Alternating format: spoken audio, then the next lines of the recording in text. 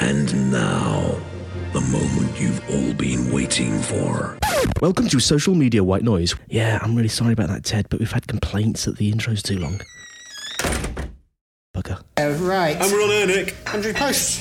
I haven't even opened up the post yet. Good, Good morning, good afternoon, good day. How you doing? It's good. Where are we, Nick? We're in Pretty Little Things in... No, not little. Pretty Things. Get it right, Getting Nick. corrected. My apologies. We're in Park Place in Horsham today. This is a...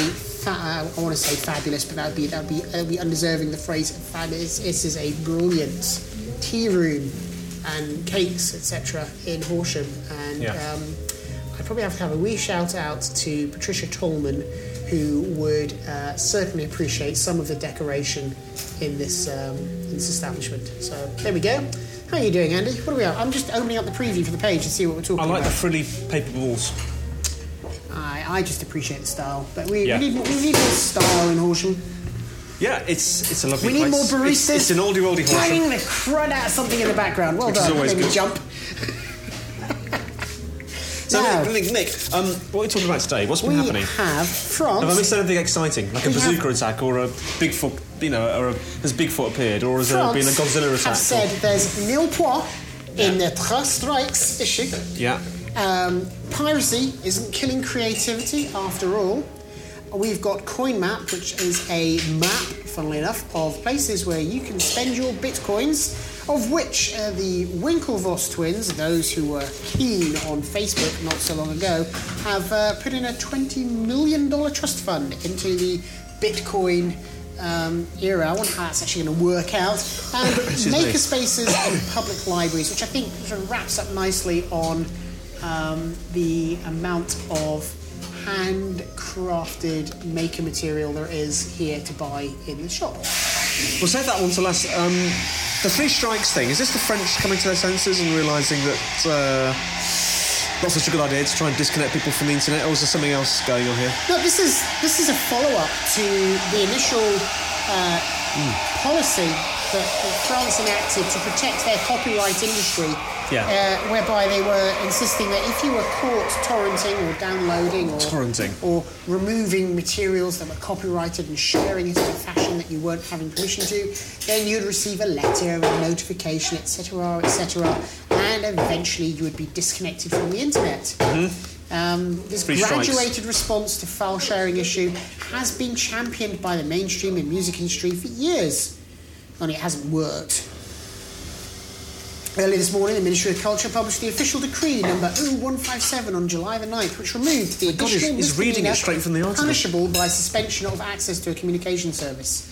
Now, let's keep in mind that in the UK, we've had the Digital Economy Bill that's become the Digital Economy Act. Yeah. And the Digital Economy Act... It became legislation. It's become it's legislation, but of course they still have the question of how they're going to implement it, so it goes back to Ofcom, and Ofcom are left with the question as to how do we propose that we are measuring that people are illegally downloading stuff and then sending them a letter a few times and then disconnecting their service. How do you do that then? Plan. That's the thing they've been going about. They're more technically knowledgeable, and frankly, those who are able to open a laptop and press on have been saying to these ministers for a very long time, it won't work. You'll penalise the wrong people. You'll catch the wrong people. It's irrelevant anyway, and it's not killing the industry. But never mind. We're in a time of austerity, and with £10,000 pay rises being awarded to MPs. Only today, let's carry on with a conversation about how we can implement costs and create costs for internet service providers, which are eventually costs for users, by trying to implement this pointless policy that has demonstrably been cancelled from France. I mean, I appreciate that here in Britain we can't possibly follow what the French do, but just this once it would be nice if we realised that we've got to stop spending this money on trying to work out how to protect these major industries that are feeling threatened by the internet. And say, you know what, we're not going to chase that down. It just doesn't work. It's not successful. And, you know, with this change, obviously there's a lot of people who will be gloating, there will be a lot of people who are happy.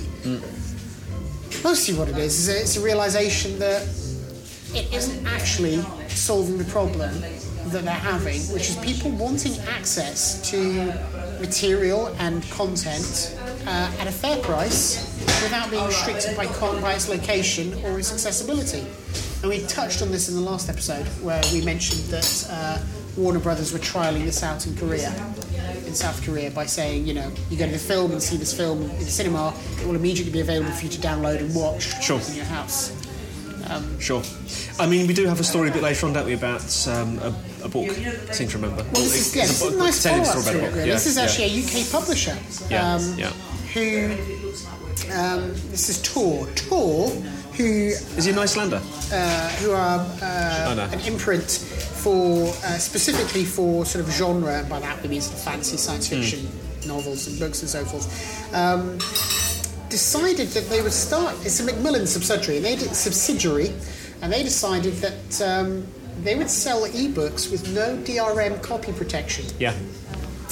So basically, just ebooks. This would be, as the BPI and all these other media industry protectionists would say, inviting piracy and just expecting not to receive an income from your books. You're also making it harder for your authors to receive an income from their books. There's been no increase in piracy of these titles. This has not created change. But his competitors have tried to deny that, haven't they? I forget who his competitors are, but they were saying, it's because they were reckoning it was going to harm other areas. The interesting thing is vague, is isn't it? The decision was met with significant support from authors and customers. I mean, I remember when this was being discussed, and there were those who said this is a bad idea, and the subsidiary, a group called Hachette Group, suggested some authors should put pressure on the company to use DRM. It beggars belief that you could have a business methodology that says, no, you guys need to go back and threaten to remove your services if your stuff's not protected with this restrictive practice of stopping customers getting access to your material. Do you think government should be agile? I think governments should be more than agile. I think they need to be grossly reconsidered in an internet era. But we've mentioned on that before. I'm looking at the moment that the local Horsham District Council here, who've had a fairly active Facebook page, have had some change in policies as to how they're approaching use of Facebook.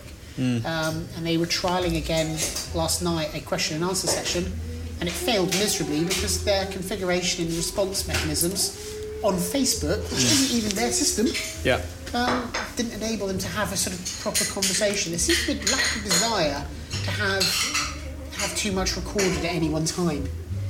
And we're looking at when people talk about government, they have to understand the many layers that wrap up between it. You touched on it before. This whole kind of DRM thing, 3 strikes and you're out thing. It is a classic gone wrong waterfall project approach.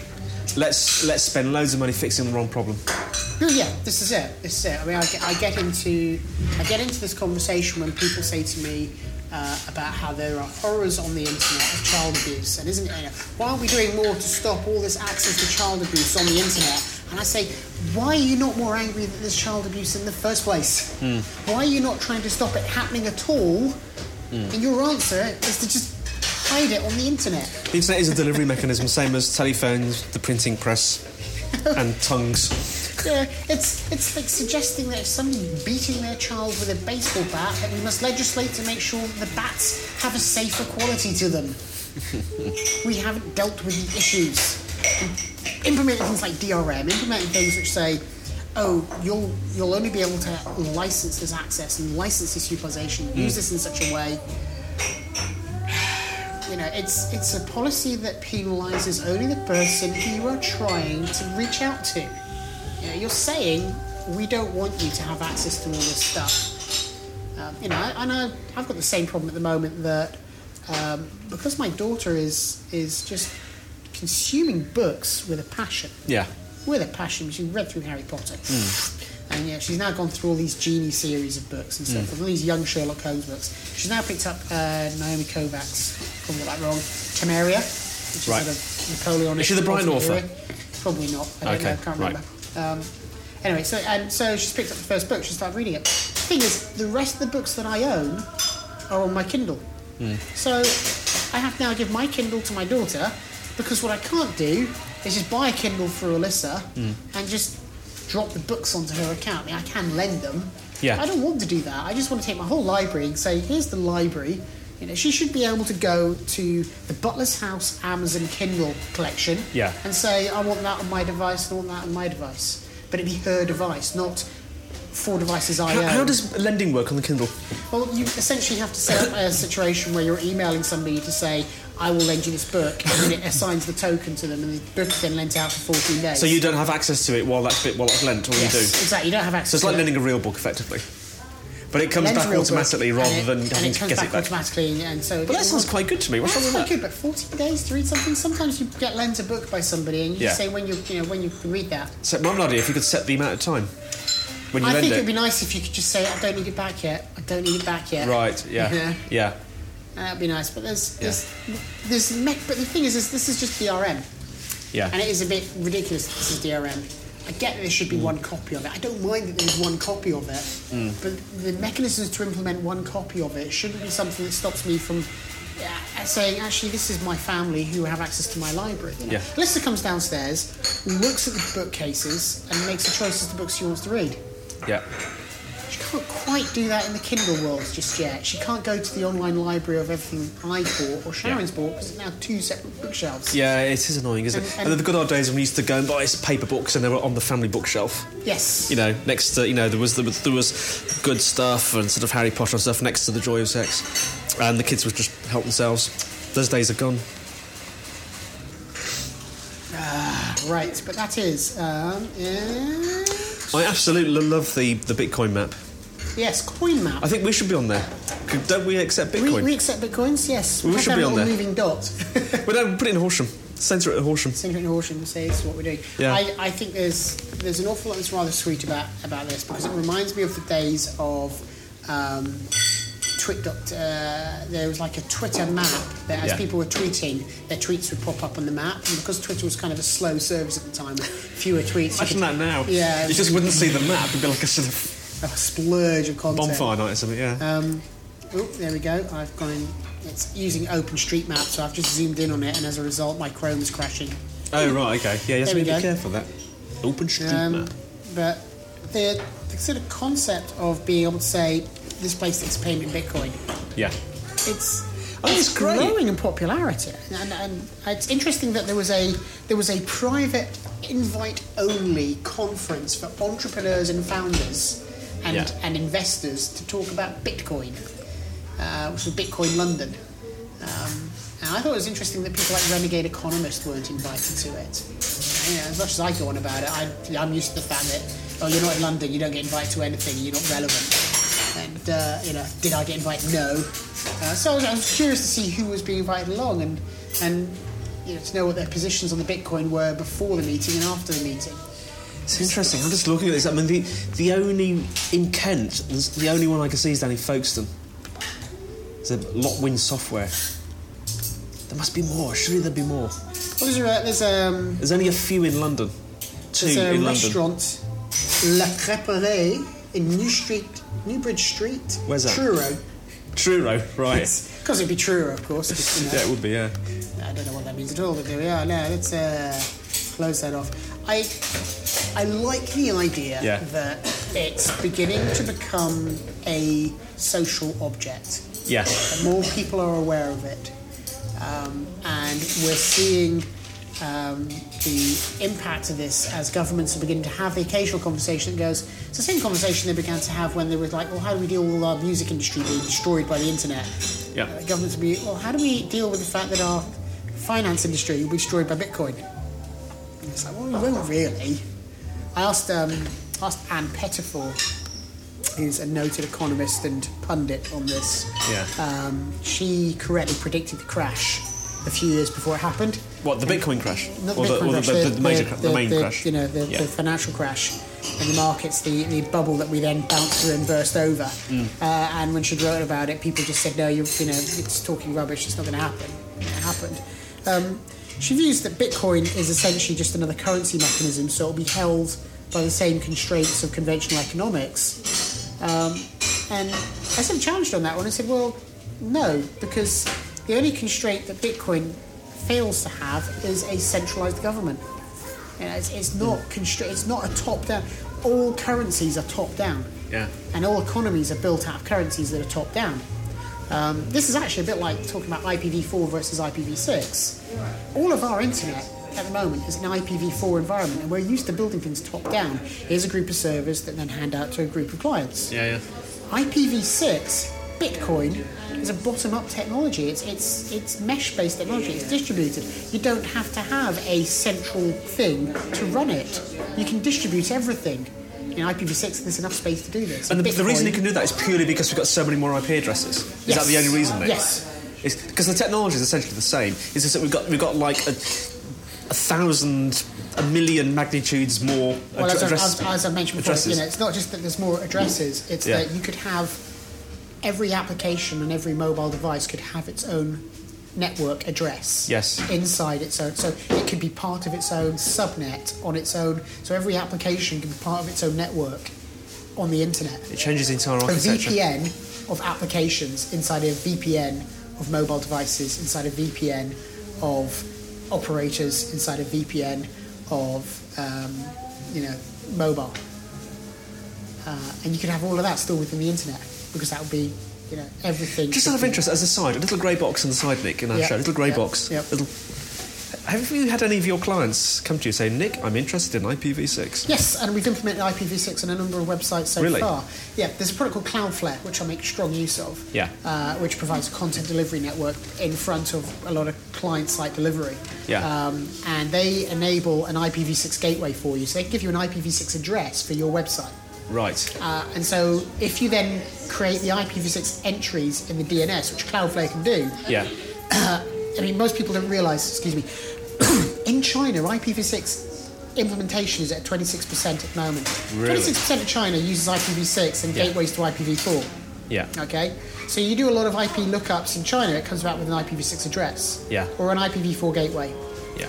The point is that if you're in China and you're doing a DNS lookup for a website, if that website doesn't have an IPv6 address and their DNS propagation doesn't incorporate the IPv4 addresses, they can't find the addresses. You can't find the website because it's a different platform.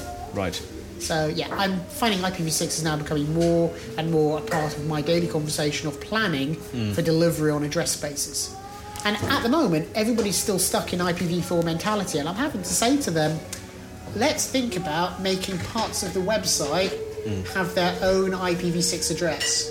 Right. And we can actually make parts of we can make applications have their own IPv6 subnet within the website. Right. And that just blows a few people away because they don't want to think about it. And a lot of developers aren't used to thinking like system admins. They're not used to thinking like system administrators with IPv subnets as part of their application. Sorry, we didn't mean to talk about this in the show. Let's say that for a technical discussion after the show, because we want to talk about let's talk about the Winklevoss twins. Yeah, who are these dudes? Remember the Winklevoss twins? These were the guys who were quite convinced that they had helped invent Facebook and wanted a slice of it. Okay. And so they'd spent time suing to basically own shares in Facebook at the time. Yeah. But that's a side story. This gets a little more interesting as Tyler and Cameron Winklevoss, because of their fame for their dispute with Facebook's Mark Zuckerberg, have unveiled plans to float a Bitcoin trust.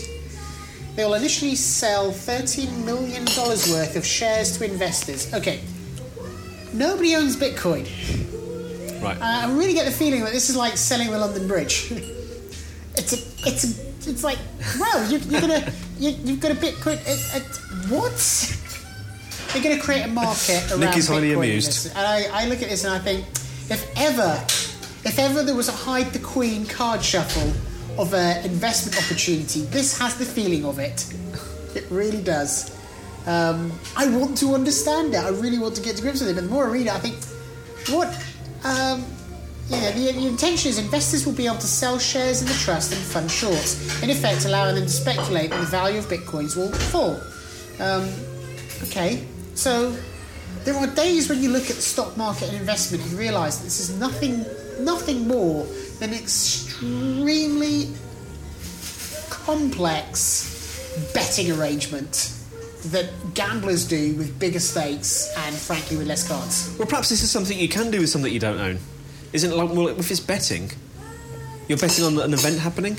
Are they betting on the value? They're betting on something falling and growing. But you think, yes, but how's that money being used to invest? Just mind blown, because it's like you start with a pot in the...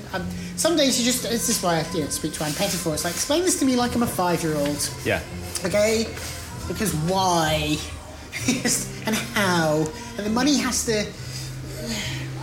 Money that makes money on its own is an interesting prospect, because if money's making money through money, but there isn't actually any trade in goods or services or products. You're a man after my own heart, because I have this phrase. See, the thing is, listeners, I know bugger all about finance and the markets. You probably know a lot more than me, I Nick. confirm this to be very true of Andy. Yeah, I know nothing how it works, but I have this phrase that I slam around all the time, and it's along the lines. No, it's along the lines of. Is this the exit? It's along the lines of, I have a very dark opinion of systems or people that make money by dicking about with money. Is that kind of what you're saying? Yes. Here? Yeah. Yes. So we're all on the same wavelength. On the same wavelength. But you probably just know why, and I'm wondering why. I was being a bit more cogent in my derivation of the explanation. Yeah. So these guys might just be dicking about with money. Indeed. The public dickery. Yeah. Hey, speaking of public dickery, we are still out of sponsors. Yeah, we are. Because I confess I haven't been really active in chasing down new sponsors and old sponsors. Well, neither have I. I confess as well. We both confess. And obviously, these shows pay for themselves by way of us paying for them. Parking. And sponsors and parking. Coffees, cakes. Look, I mean, this is... hard life. Think of it like a Kickstarter for your ears. And the perk that you get is an extra download every couple of weeks. Yeah. That's pretty much all we got. Hey, maybe we should Kickstarter the podcast. Hey, shall we? Should we try? Just give us money. Why? We're asking. Just ask for a really low amount, just for a laugh. What are you like wanting to do quid. with it? Buy coffee. What are the perks that we get? We tell you we drank coffee. No, I legitimately went to an event. We are informing people in an entertaining way, Nick. Oh, I hope so. Because we had at least one of our listeners say we were missed. I know, and thank you very much, Tim. It was very much appreciated. So there's at least one person out there listening to us. I'm left with this sort of... we help the economy because we promote coffee shops. Promote coffee shops, promote local, and independence, because independents are important. Nobody actually understands why independents are important, but I do like that fact that on the Facebook group there's a regular...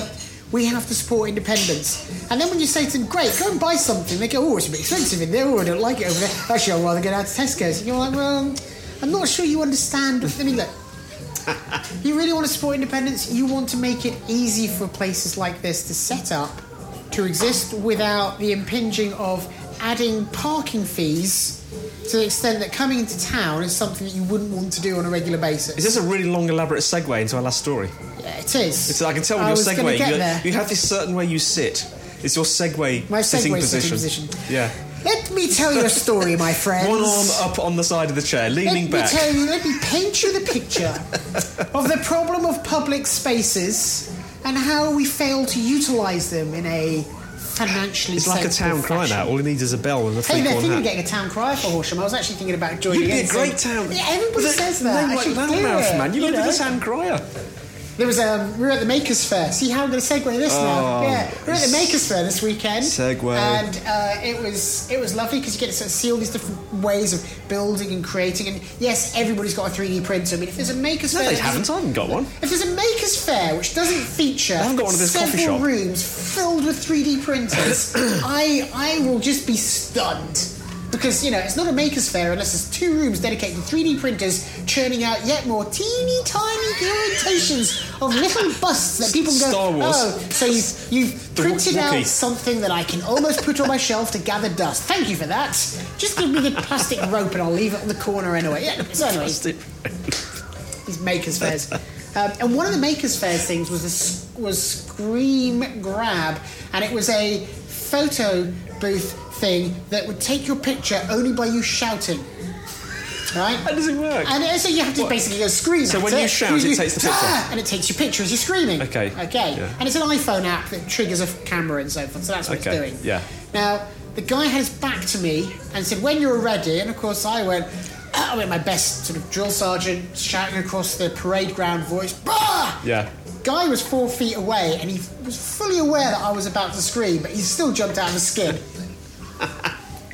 So that picture is online. I was quite impressed with that. And Alyssa took Alyssa with me, and we had a great time looking. She was enamoured with 3D printing. She was even enamoured by Printcraft, which is a Minecraft server connected to a 3D printer. Yeah. And it's actually online, so you can go and print. You can build something in Minecraft and build it, and go over to the signpost, type in your email address, hit print. They will print it and send it to you.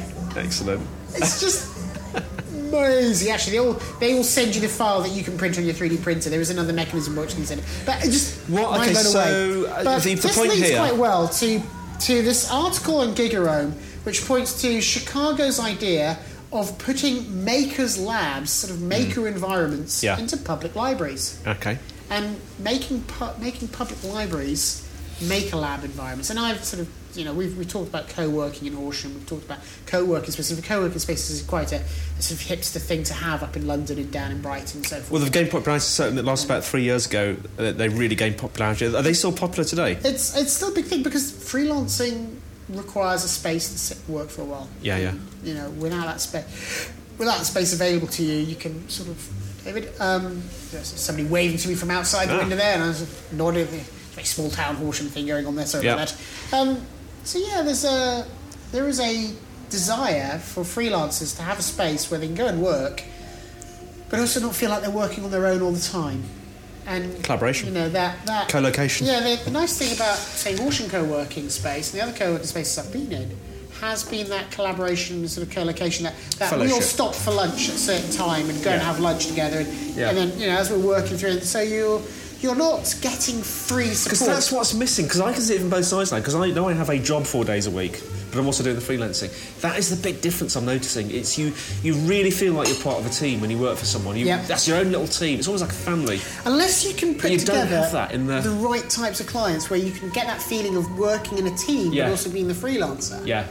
Then it is missing, and it's a hard part of it. And I like having... I'm most effective at doing a lot of work in the morning and a lot of work in the evening, but by the time it gets to lunchtime, what I love most of all getting to lunchtime, stopping for lunch and then using the afternoon as a learning time. Yeah. As a resource or having time. a nap. I have a nap in the afternoon, so I used to. It's like, as it gets to lunchtime and I'll sit there and I go, right, I've got to learn this thing, or I've got to learn this, or I've got to read these documents. Absorbing time.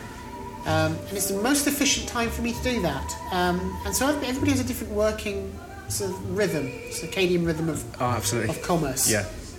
And it grows out of that. So this article in Gigarome is why public libraries should be considered. Chicago Library will make the equipment available under the guidance of staff members, and computers get viruses from reckless use, etc. Fabrication equipment can outright break from inexperienced tinkering and so forth. There's lots of risks. But that's not to say we really shouldn't give it a try and see what we do. And I look at what we take from the Makers Fair, and I think about things like youth services in the West Sussex district and think, why are we not making more makers labs available? Why are we not making their sort of fab plant environment where you have a co-located warehouse factory environment where you've got printers, but you've also got... Wouldn't it be a bit disruptive in a library though? Because I think of librarians going, shh.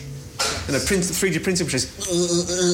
Well, they've now got Wi-Fi available in the libraries, and there's a lot of that's but surely in a sort of a making environment, there's a lot of noise and moving around. And I think that's okay. I think it's okay to have noise, and I think it's okay to have quiet spaces. I think they're both valid. And I think sometimes it's absolutely valid to call somebody an idiot, even when they are frankly... it's interesting you mention this, because my wife does a thing called Space Place, which is kind of like that. Yeah. Where people come together, they have like a repairers day and an ideas day and all sorts of bits and pieces going on there. People arrange stuff. So it's more than just social, it's social with stuff getting done. Yeah. And the benefits to the local community must be... It's one of those things that you can't really measure the benefits, but I'm sure they're really there. Or maybe you can, I don't know. I think you sometimes have to switch the question from a return on investment to a return on lifestyle, community. A return on society. It's a return that's on a different level. You can't measure it by profits. Quality of life. Quality of life. It's quality of life. It's communal quality of life. When we talk about independence... There should be a measure of that. how can you measure? There should be some standard measure of that. There's the hierarchy of needs, Maslow's hierarchy of needs. You can have a happiness index. Yeah, that's already a measurement to a certain extent. As long as you've got this done, as long as you've got this done, as long as you've got these needs being met, then these things are available to you. Yeah. Okay, well, better wrap it, because I think we're about 30 minutes. Where are we at? We're at 29 minutes, 40, whatever. So, I've forgotten the name of this coffee shop. Pardon? I've forgotten the name of this coffee shop. This coffee shop is called, right in front of me. It's right in front of you. Pretty Things. Pretty Things. And it is full of pretty things. And it is genuinely full of pretty things. And, yes, Patricia Tolman, I should say, you should come and have a cup of tea here. I feel you'd thoroughly enjoy it. So thank you to Pretty Things, thank you to Nick Butler. I've been Andy White, otherwise known as Dr. Pod, spelled out DOCTORPOD. And I have been... Dr. spelled out fully. Yeah. And I still am being Nick Butler, aka Loudmouthman at loudmouthman.com. Please don't forget to visit socialmediawhitenoise.com, click on that donation button, drop us some pennies, some pounds, some coins and so forth, so that we might take some time to drink some coffee and put some podcasts in your ears. Maybe we should put a Bitcoin on that map, a Bitcoin flag for every coffee shop we've been to. That'll be confusing because they're with the coffee shop. Yes, well, it is. No. Okay, goodbye everyone, see you next time. Bye-bye. Bye. Thanks for listening to Social Media White Noise, brought to you by Andy White, aka Dr. Pod, and Nick Butler, aka Loudmouth Man. Please visit www.socialmediawhitenoise.com, where you can leave comments, listen to the show straight from the webpage, and subscribe for free. Email us at ulot@socialmediawhitenoise.com. Follow us on Twitter, Dr. Pod and Loudmouth Man. We'd like to thank the coffee shops of Sussex, social media and technology, without whom this show would not be possible. See you soon. Peace.